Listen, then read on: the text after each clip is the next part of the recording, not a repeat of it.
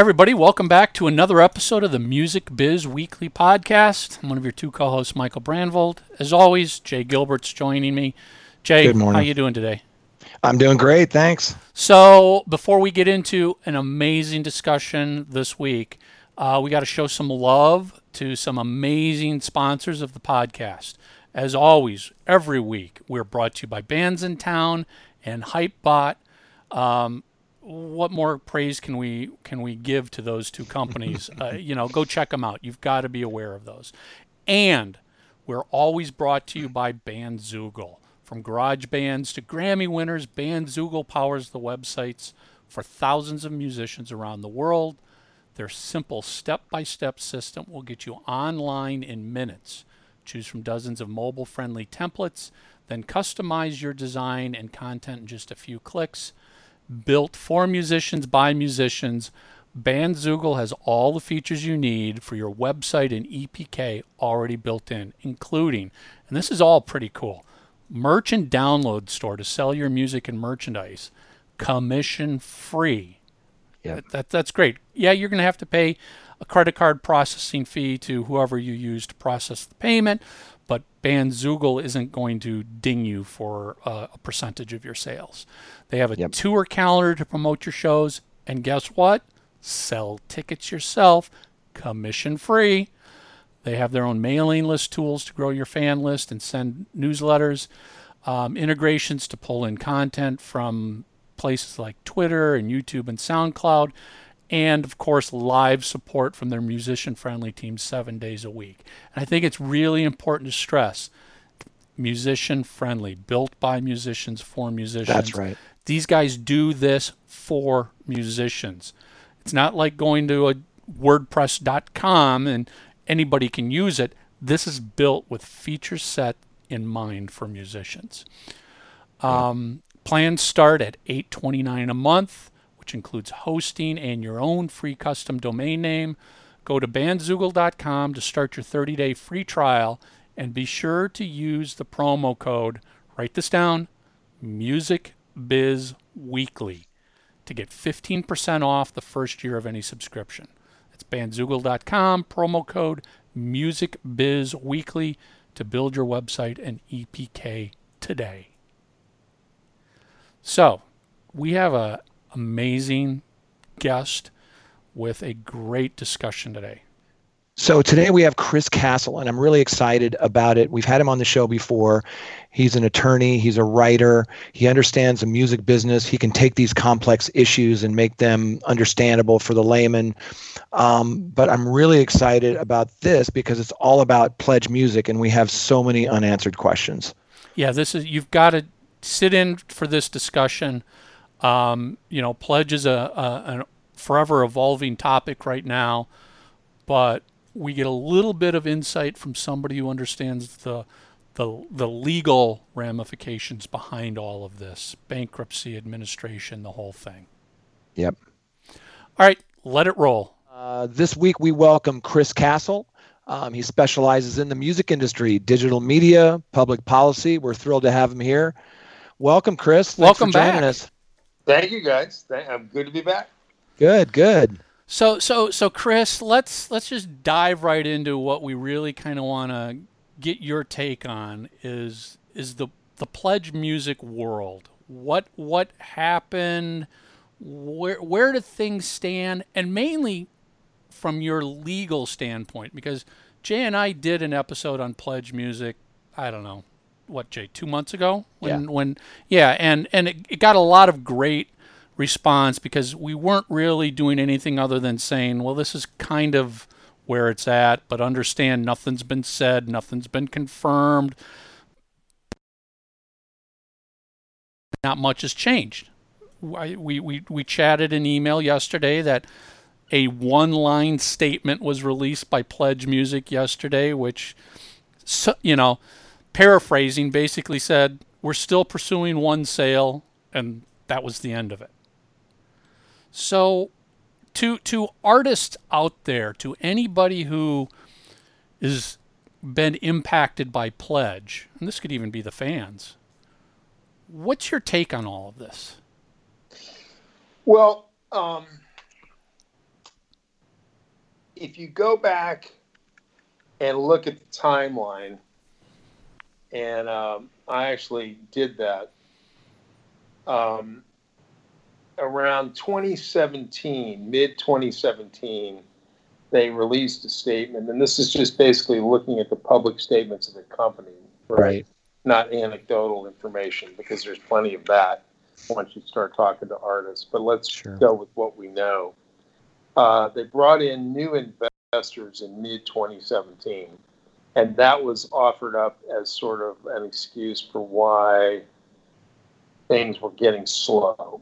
That was the very earliest, I think, that people began to feel that there was something not quite right. It wasn't the avalanche yet, but it was starting to build. I would add a comment to that back in 2017, because yes, now as we look back, we can see these little signs that were happening. Right. But and I'm just speaking for myself, but back in 2017, I was using it as a fan and I was using it with clients. I really hadn't gotten any. There hadn't been payment issues. Let's put it that way. That's where you would start seeing a little bit of pain of going, hey, you guys are a week late on your payment. Right. That hadn't happened. Shipments weren't being screwed up or anything along those lines. Maybe there was a little bit of, I've got a new rep that I'm talking to, or, you took a week longer to reply to this email than I thought it should take. But are you guys there, or did we freeze? Yeah. Okay. All right. You froze up for a second. But... So at least for me, I didn't feel like in 2017 that I was starting to go, I'm a little concerned here. Right. I think they probably masked it very well. But that sounds like, Chris, that's when the cracks started to slowly appear, right? Yeah. Well, yeah. And the first thing I thought when I saw this about new investors, it was, why do they need new investors if they're just collecting money for other people and paying it out? Right. They shouldn't need new investors in order to do that. They might need new investors for other aspects of their business, and they might be trying to do other things. But in terms of the payments, they shouldn't need new investors for that. Right. So if you move ahead now to January of 2018, that's the earliest date that I could find that Pledge acknowledged that they were behind on payments. And these are important dates for one particular reason from a legal point of view, right? Which is that what we know from the outside is not as relevant as what they know on the inside, right? Because if you're an officer and director of a company and you become aware that company is insolvent, let's just say that means their current obligations when due. There's a few different interpretations of what that means, but that's a common one, right? Then your fiduciary duty as an officer and director arises as to the creditors. Normally, most people think that the officers and directors owe a duty to the stockholders, which they do. But once they become aware that the company is insolvent, then the people who are relying on them to be forthcoming and transparent about whether they're going to be able to meet the obligations to the vendors, let's say, and in this case to the artists, can rise to the level of a fiduciary duty. And that's, when you think about it, that's logical, because if you're at an early point where you're insolvent, but you're not bankrupt, right? You're just insolvent, you're struggling. Usually the only people who know that, or the people who know that first, are the officers and directors of the company, right? So that's why we put that in the law, you put that additional burden on them at that point in time. So there's a question in my mind as to what evidence there might be inside of Pledge around this time period. And that's quite a while ago, right? Yeah. I mean, usually, when you start talking about what their obligations were and what they should have done and when they should have done it, you're usually talking about a 90-day-ish time frame, right? So it's fairly short. And it's short for a reason, which is that if they don't have any money today, unless something unusual happens, they're probably not going to have any money 90 days from now, and they're probably going to have even less than they have today, right? So we want to kind of move things along to the solvent part or to the bankrupt part, right? Right. The reorganization part. So that's why these dates are important, right? Yeah. It's interesting because I could see things happening. All these red flags started popping up when, for example, people started losing their jobs, right? I had a product manager. Oh, they were gone. I was to another one. And it seemed this happened almost every month. And I would go higher up the food chain, meaning that instead of having just a product manager, next thing you know, I'm like, one of the co-founders is now managing my, campaign. I'm like, this doesn't seem right. So I knew they were trying to cut some costs, but it didn't really rear its ugly head with me until I did a campaign in 2018, and it was going well. And when it came time to pay out, there was just a delay. It got paid, but I remember the manager of this artist lit him up, called him and said, "You said by this date it would be here. It's not. This is unacceptable." Boom, they got paid. And again, a little red flag, like, well, that's kind of weird. They said it was like a new bookkeeping system. Like, okay. And then leading up, into, 2019, I think, what was it? Was it February when they kind of... Yeah, it was kind of, February when right things just February. broke loose. Pledges. Yeah, and right before that, I had a client who had already, Chris, for those who don't know, what is it, like 50, 60% you pay out kind of when the thing goes live, and then when everything's kind of settled up at the end, it's the rest of it's paid off, give or take, right? So my client had been paid the first part, and of course, Pledgemusic got their 15% at that point, right? That wasn't... Yeah. 15% on 100%. Thank you very much. And that was paid off at that point. But then that second quote unquote half never got paid. Yeah.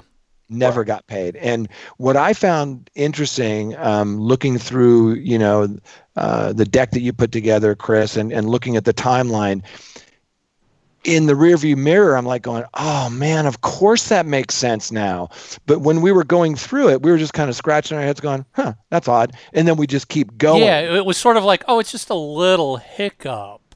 But I'm the same as you, Jay. It's like now that I look back and I'm like, yeah, if you started adding all of those little signs up, it painted to a bigger picture. And maybe because it didn't all happen within 30 days, it was over time. It was over years, basically, that this happened. Yeah. Well, but to your point, Jay, about them paying the manager who made the most noise, right? This has come up. This is a recurring theme with these guys. It's like, well, although now they've quit paying people at all, but in that late 2018 through about mid 2019 period, they were, mid 2017 through about the late 2018 period, they were doing this, right? You would hear this all the time. Ron Stone, various people would say, yeah, I lit them up and I got my money. Well, in the law, we call that a preference, right? And the core principle of bankruptcy law in the UK or here doesn't matter, because remember, they are taking the position that UK law applies here, and that's a deeper conversation. But there's a core principle of what they call pari passu, which is that all creditors are treated equally. Ah. Certainly all unsecured. Let me rephrase that. All what they call unsecured creditors are treated equally. So if you're there's two kinds of creditors essentially. There's more, but for our purposes, there's two. There's secured creditors, and there's unsecured creditors. What's the difference? So the difference is if you're a secured creditor, you have like a bank. Let's say a bank would almost always be a secured creditor if they loan money, and Lyric Financial loan them money. There's a couple of banks that are in the mix on this that appear to have loaned them money. When a bank loans money, what they do is they take collateral, right, for the loan, or like and it may not be if it's a bank where they're making like a credit line available to a company, that isn't going to be limited the way a car would be, right? So if you borrow money to buy a car company has a security interest in the car. They don't have a security interest in your business and the car, right? So, but if you make a loan that's going to be used for general funds for a company, that's usually secured by everything. And in this case, there's a question as to what is everything? because does everything include money that they owed that they never really took possession of, right? That was not their money, was never their money. Should it include that or not? Wow. Which is an important issue now, sure. Because what happens is the secured creditors go through a process which the law recognizes as giving them the best possible position in a bankruptcy, what they call a first position, right? So they stand basically behind the IRS, in terms right. of money out first.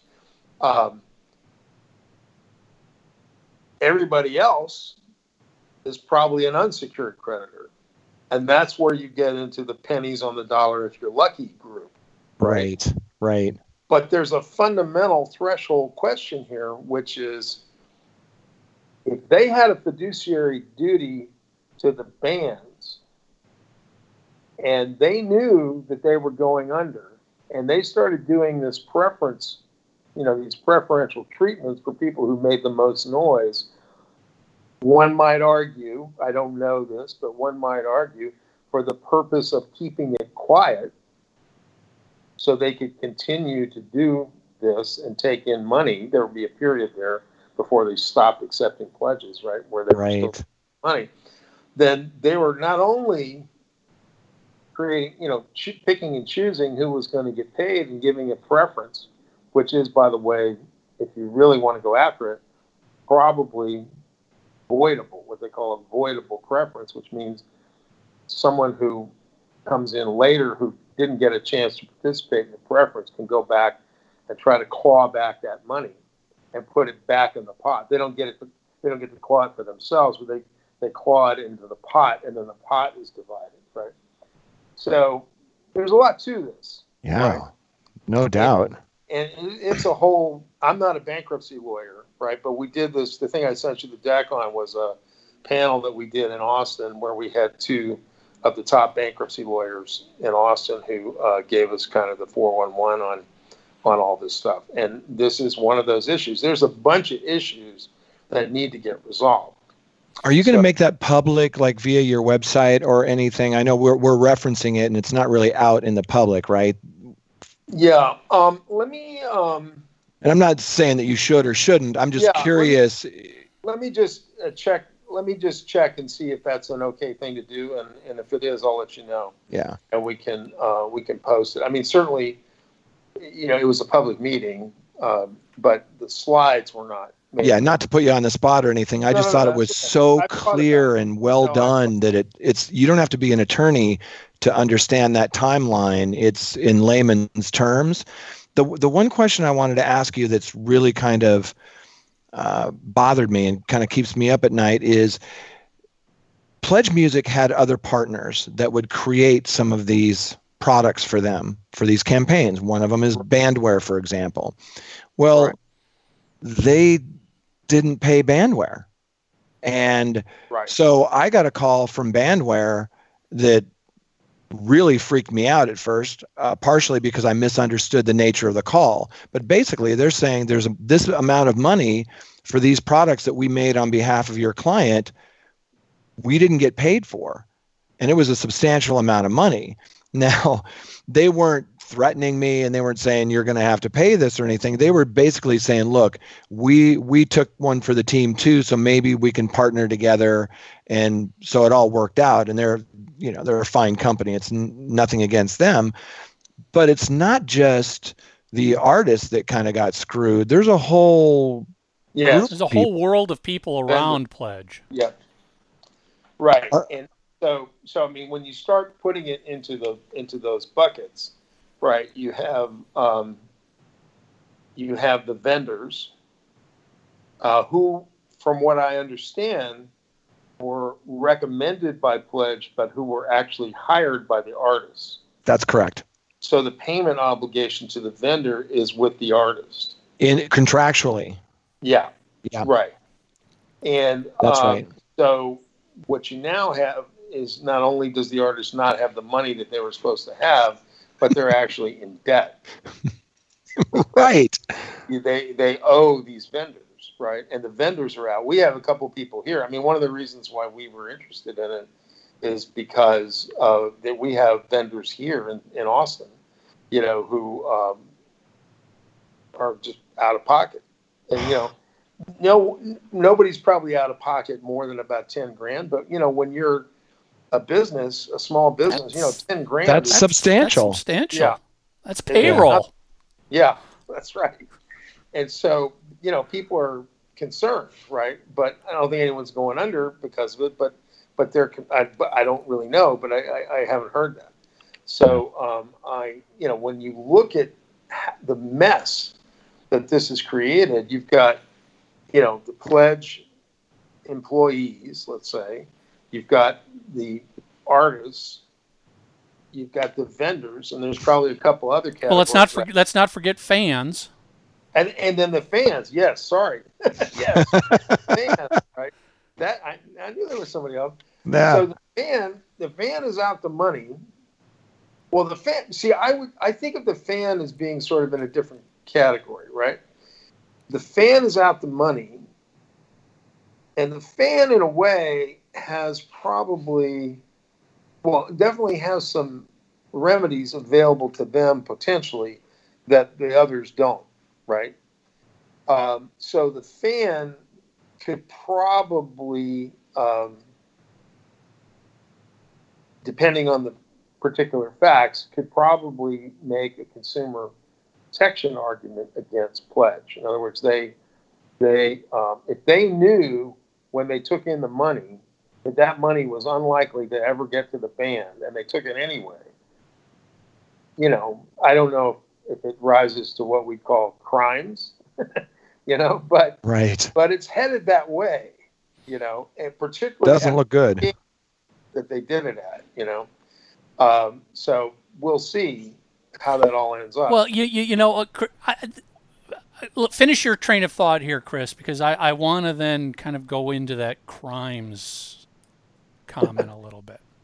So basically what you've got here is you've got a company that knew it was insolvent from everything I can tell at some point in time before they stopped taking pledges, continued to take in pledges, was deciding who to pay based on who made the least noise, was telling people if you make noise, you won't get any money, right? That kind of thing, from what I've heard anecdotally. I mean, sure. It's all subject to proof, and maybe it never happened, but I did hear it from a number of people. And then you've got them talking about, you got people lending them money, apparently, who should have diligenced the opportunity, right? One would think. For them not to know, because I can almost guarantee you that in any loan document, there is an event of default paragraph. And in that paragraph, there is something like, if you're insolvent, whether we know it or not, then you're deemed to be in default and we can call in the note right away.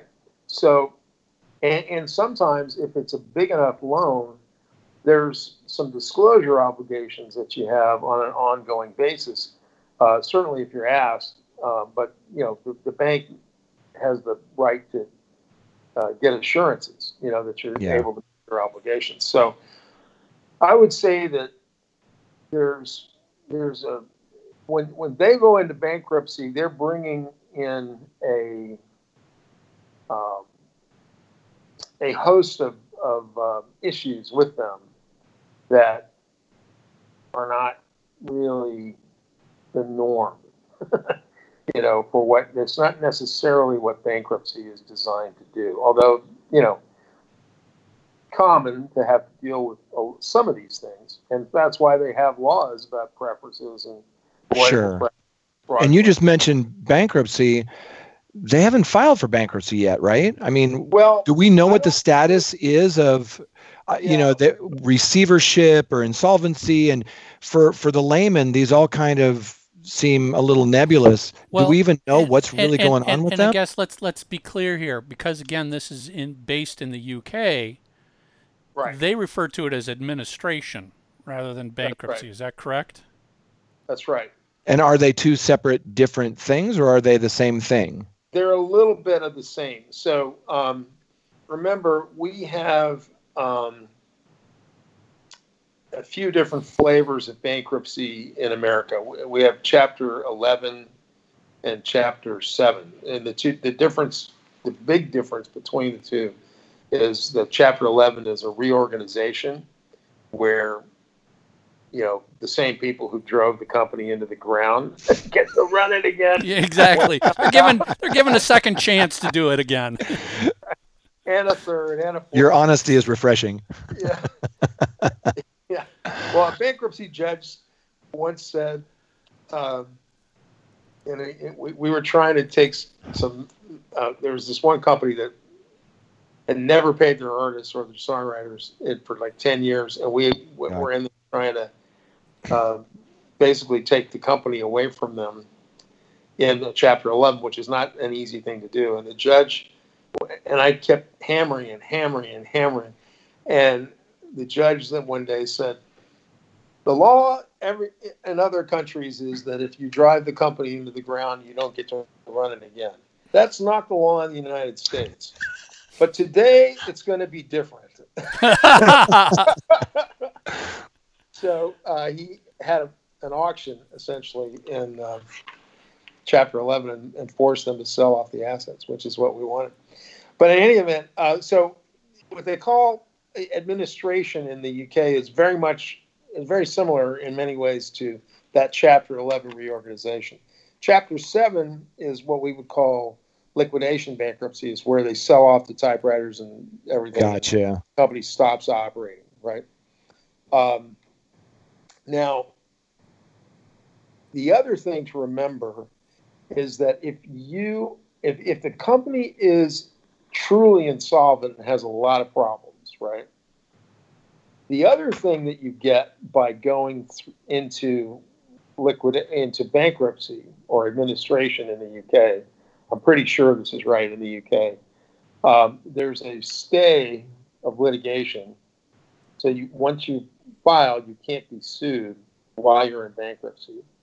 And when you come out of bankruptcy, all the claims that, or if your assets were sold out of bankruptcy or administration in this case, all the claims that attached to the company before it went into bankruptcy are resolved and dismissed, right?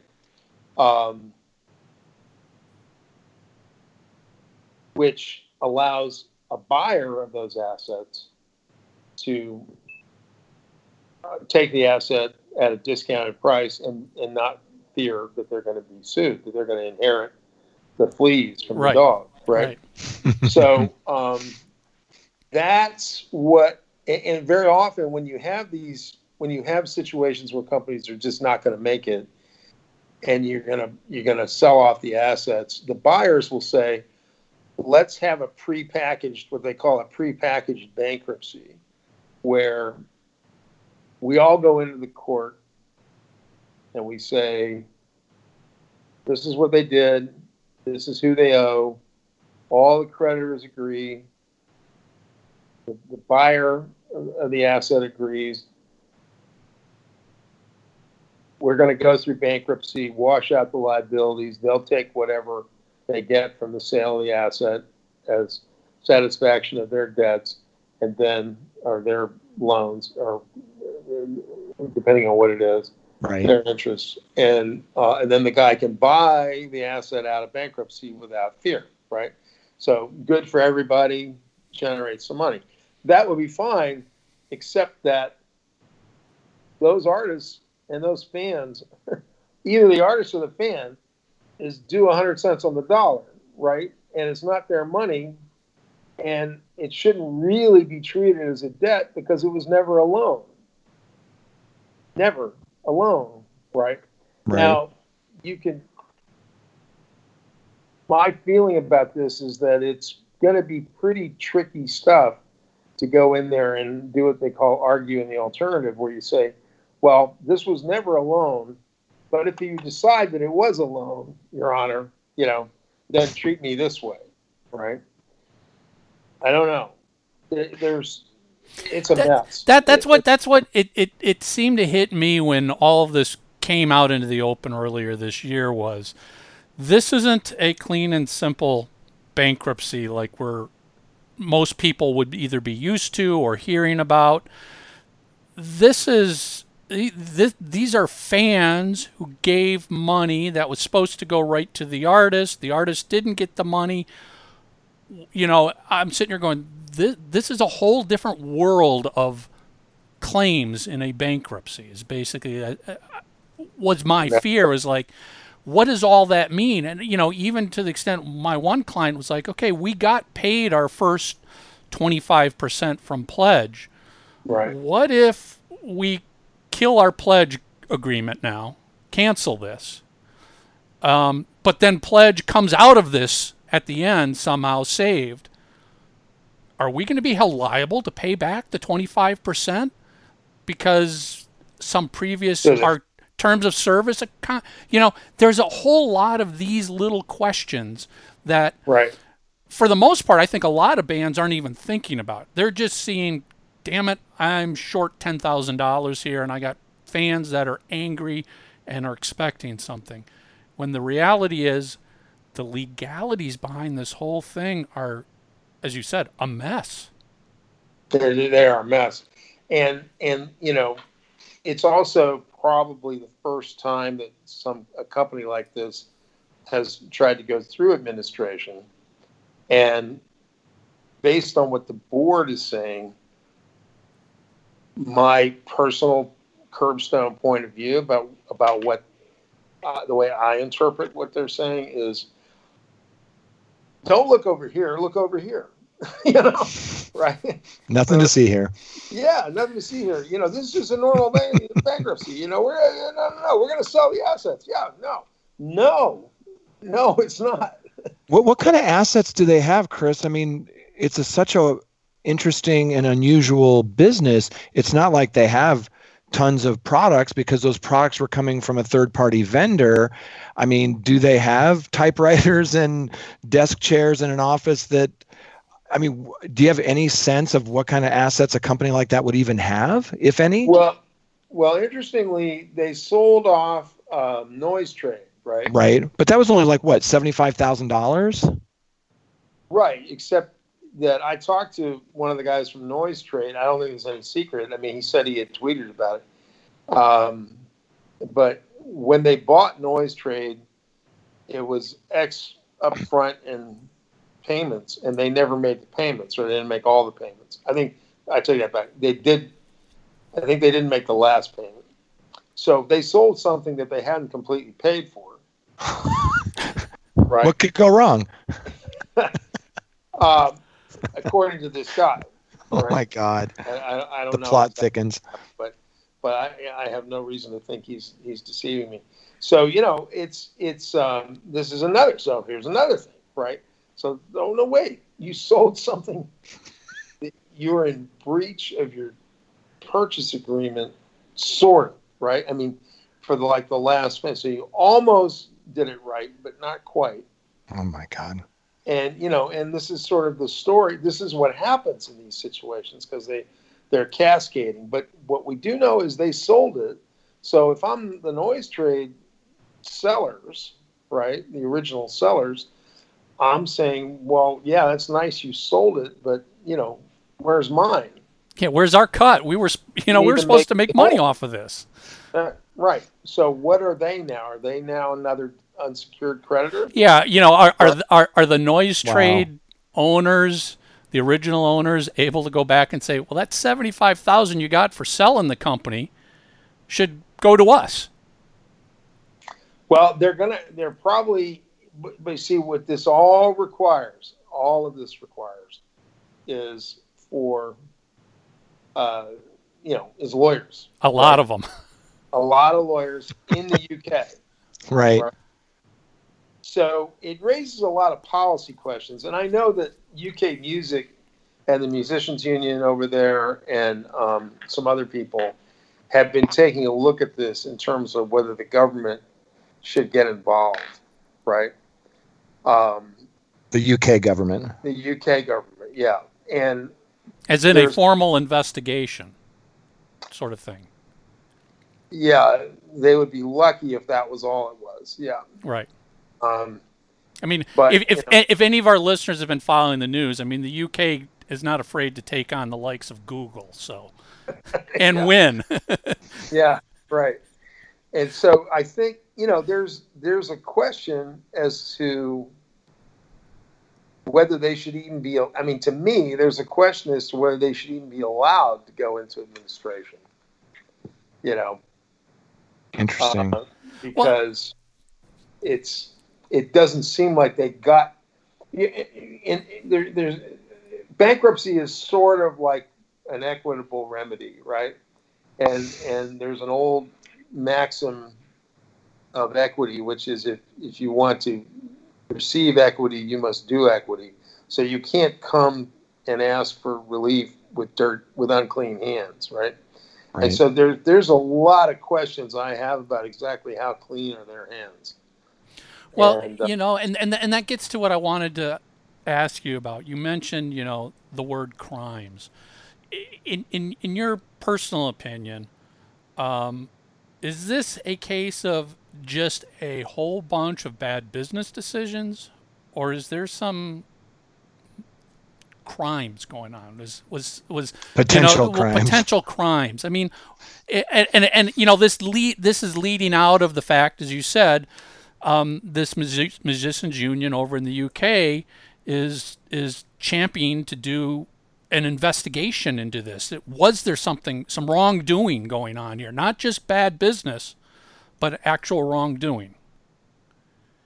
Well, that's impossible to say for sure without really looking into it. But I think the behavior that you see on the outside is enough to where somebody, I think, should look into it.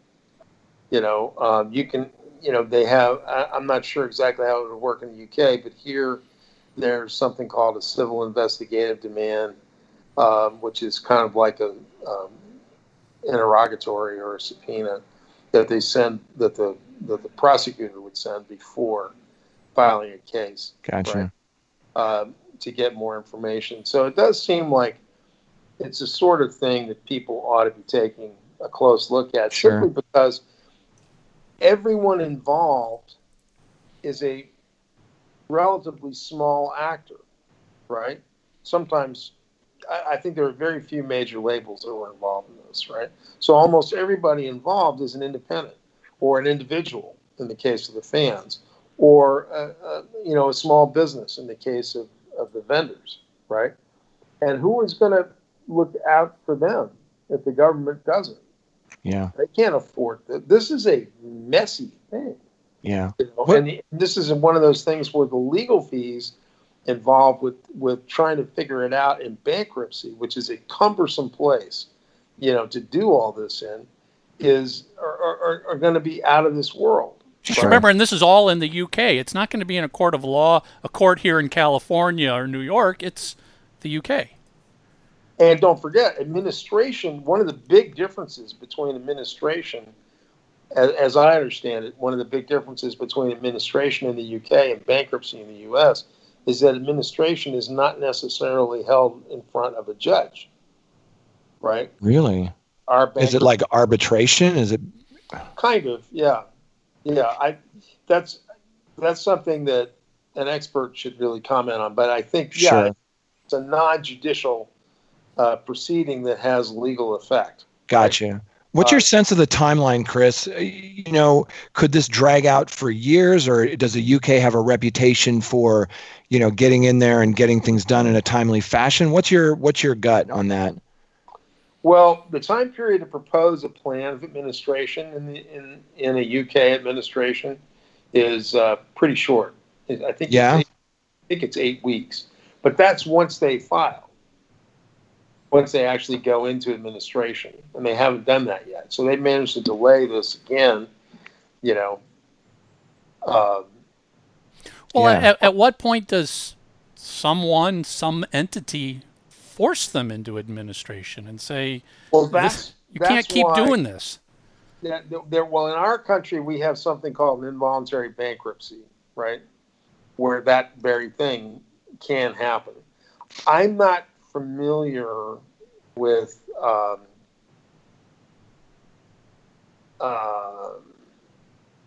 involuntary, that equivalent in the UK. I would imagine that there probably is something, right? Because it's logical. And a lot of our bankruptcy law comes from the UK. So I would imagine that there's probably some way to do that, but that, I think, would be better handled by the authorities. Because I feel like, heart go pitter pat like a little call from the Crown Prosecution Service. You're not tying them on. We've got so many bands and fans that are sort of just like, somebody tell us what we're supposed to do. Right. They're just like, I know I haven't gotten my money. Yeah.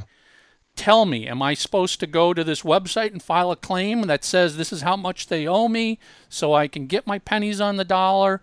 Is somebody going to just say, sorry, bad luck, you're getting zero, move on with your life, you're going to have nobody's going to come knocking on your door for anything you said you would do or agreed to in a terms of service? There's just a lot of people, and as you mentioned earlier, that aren't in a position to have a lawyer to consult with and go, what should we do here? They're just sitting here going, at what point do I pull the trigger and tell my fans, call your credit card company and see if you can save yourself? Well, I think, so that's an angle. I don't know how the credit card companies are going to react to that, but they're actually another potential source of help here in a way. Because if they get enough of these calls, right, they may want to do something about it.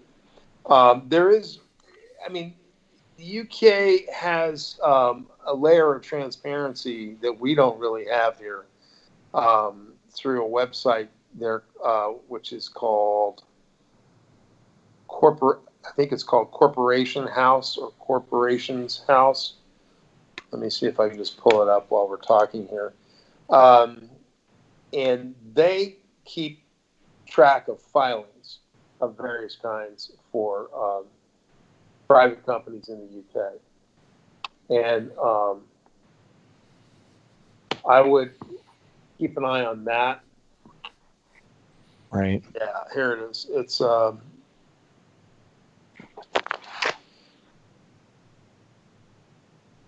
Companies House. Companies House. Yeah, Companies House.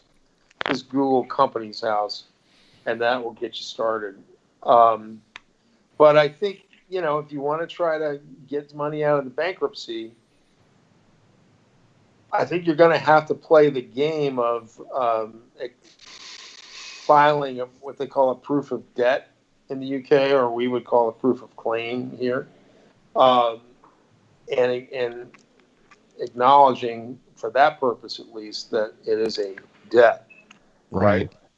Even though I personally don't think it is, but I think procedurally that's probably what you'd have to call it. You might want to attach a letter to it saying, I'm filing this, but I don't really believe that this is an actual debt, and I reserve the right to argue that it isn't, or something like that. But you want to obviously want to talk to a lawyer, right? Yeah, if you can. You need to get a UK bankruptcy lawyer to advise. Oh my gosh, and that's not cheap, See, Chris, let me ask you: is this something where we could see class action lawsuits pop up? Well, I think so. I mean, you'd have to identify the class, and when you look at these buckets, the artists pretty clearly all have a common set of facts. The fans all have a common set of facts, and the vendors all have a common set of facts. They're different functions, but they all relate to the same transaction in a lot of ways, right? So you might be able to say there is a class of all those people with that narrow intersection, right? And you would sue for, you have to think of what your theory would be, right? Well, and my question would be, if you're suing, as part of a class action lawsuit, and Pledgemusic doesn't even have the money to pay out, the few thousands of dollars they owe you, who's going to pay out a settlement in a class action lawsuit? So, who would be on the other side of the class action? Right. Well, if you go back to the breach of fiduciary duty, right, that is a duty which arguably is owed personally by the officers and directors. Seriously? Wow. And so if they have engaged in some sort of bad behavior, that's outside the scope of their employment. That's a lot of work legally, though. Sure, it sounds like it. That's a case. But it's not that hard. I mean, right. That's what it has happened. Really, if it really comes down to this, and you might get a little help, if they are prosecuted by you can't mix and match civil and criminal. You can't use a threat of criminal prosecution to win a civil advantage. But the fact is, if there's a criminal prosecution, the standard of proof is higher in a criminal case than it is in a civil case. And a lot of the same issues would be presented in a criminal case. So, I don't know as anybody's going to do any of this, but that's one way you could go to recover. But that would be best handled by a class, because each individual is owed a small amount of money, so it's kind of hard to recover, $500 here and $10,000 there and $1,000 in the other one, But if you said, and this class is owed X million dollars plus a penalty, then that would be a point at which it could be distributed out. It could be paid in and distributed out. And I'm not, there's insurance, there's other potential ways, but it would be a lift. And you might not win. And Chris, at this point, for all of the unsecured creditors, the bands, the fans, the vendors that are out there, is there anything they should be doing right now? Or is this still pretty much, you got to just sit and wait for something to happen? They got to make the first move. I think that they need to get with a lawyer. If they can, yeah. If they can, yeah. And decide what they need to do to preserve their position. And I think once the company goes into administration, I would not be at all surprised if there'll be some kind of instructions on the company website as to what to do. But there's you can unilaterally file. I have to believe you can unilaterally file this proof of debt. once they go into administration, and they'll be company house would probably be the focal point for that. And I guess kind of there's so many questions, but we've got to wrap things up here. Final question would be, if they make a sale, like the last statement said they're hoping to do, one last sale, is that really going to benefit all these unsecured creditors at the end of the day?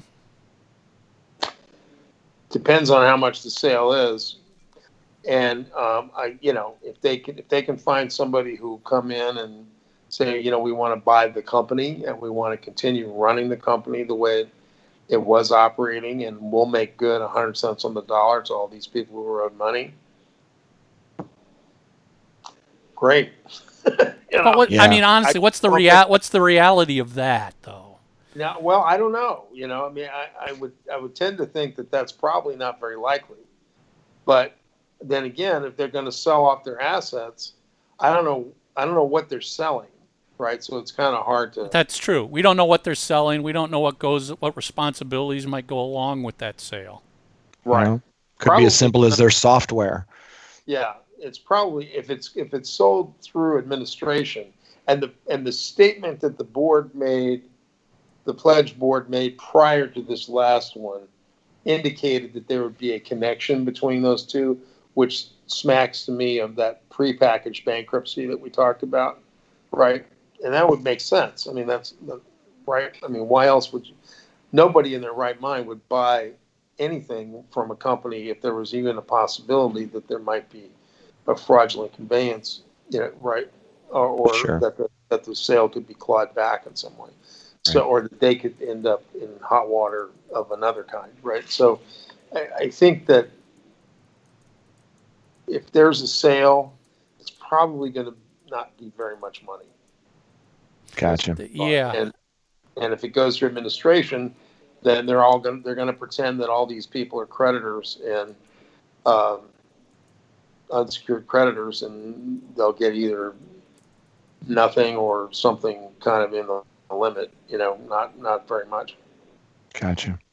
Which is sad. I mean, it's it is. Particularly because, Pledge got paid their 15% on 100% before they ever paid out any money. Yeah. So they were whole, or they just never paid you out. Right? That's right. Here, one final question. Looking back through all of this, and there are people that are out there that still do crowdfunding, and as Jay and I said, we're big fans of crowdfunding. We like the concept, the model, the whole thing. What are the lessons to be learned from Pledgemusic if you are somebody currently doing crowdfunding or thinking of starting your own crowdfunding platform? Don't commingle the money. The fans' money is the fans' money. Keep it in a separate account, and don't hold on to the money, right? In other words, what they did by the way they structured their model was create the possibility for this problem. They create a moral hazard situation right away because they're holding the money, and they decide when to pay it out. So it was all in one pot. Yeah. And they took the money from everything we understand from the outside.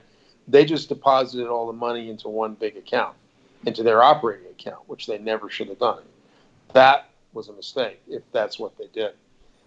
So for crowdfunding, I would say the Kickstarter model is probably your best bet, which is not as flexible as the pledge model, but at least everybody got paid. Sure. Yeah, this is so interesting and so much yet to be said on this topic. Mm-hmm. Yeah. Yeah, and I think there needs to be some legislation about this. You can't just have people going out there making it up, right? Right. There's got to be a watchdog.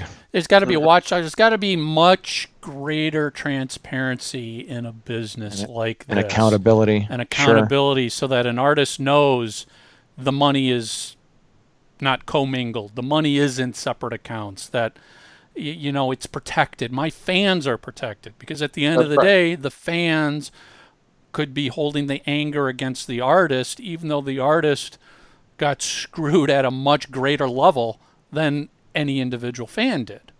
Correct. And then there's the vendors too, right? I mean, Absolutely.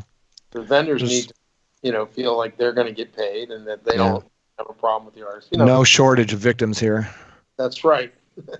Yeah. So, Chris, I've read a lot of, your writings, and I know you do speaking things. Where can people find you? Where can people learn more about what you do? Well, my website is christiancastle.com, and I have a couple different blogs, but if you go there, all will be revealed. Man, I can't thank you enough for kind of walking through this. It's a very complex situation, and you've simplified a lot of it for us. And there's a lot of questions that are unanswered, but I feel, at least I know a lot more than I did at an hour ago. So I thank you for that. Yes, all right, thank you so much, Chris. All right, thank you guys for what you do too. Take care. Thanks, Chris. All right, take care. Bye-bye. Jay, fascinating discussion. The whole pledge story is sad, amazing, continuing to unfold. Yeah. But it was good to get the perspective somebody like Chris, who's got the legal understanding behind this. I mean, there was a lot of speculation on his part, of course, because we don't know, but it sort of gave me a little more of a reassuring of, okay, I kind of understand what's happening now out here. I agree. I understand I have a better overall understanding of how things evolved and kind of what the options are. And Chris is very good at explaining complex things like the law in simple terms that knuckleheads like us can understand. And I really felt like I came away with an understanding of where this might go and what some of the options are. We don't know where it's going. And as we talked about, the information coming out is coming out in little tiny drips every, maybe month or two. We don't know what's going on right now. We don't exactly. And what, at least for me personally, what I was hoping to help were the artists out there that listen, or, even small-time managers who can't afford a lawyer to sit down for an hour, 2 hours, and discuss what all of this means, educate them on what crowdfunding is to begin with, and then what does all of this mean? And, and by the way, this is all in a UK court, not in US courts, so let's add that additional little bit different law, a little bit different everything. There's so many artists out there who can't afford that and are just, as I said to Chris, are just wondering, what do I do now? What should I do? Do I just wait? Do I tell my fans this? Do I cancel my pledge? Right. What happens? Because, again, legitimate concern. I cancel my pledge now. Pledge gets purchased. Do I have to give the money back? I don't know. A lot of questions. Lots of questions. But you know what? If people watching and listening to this podcast will continually check back, we will stay on top of this, and we will kind of report anything that we hear from our sources. Yeah, definitely. So there you go. Music Biz Weekly Podcast. Thank you for joining us this week. As always, head over to iTunes, leave us a review, leave us a rating, and subscribe on YouTube so you never miss a weekly episode. That's it. We'll see everybody next week.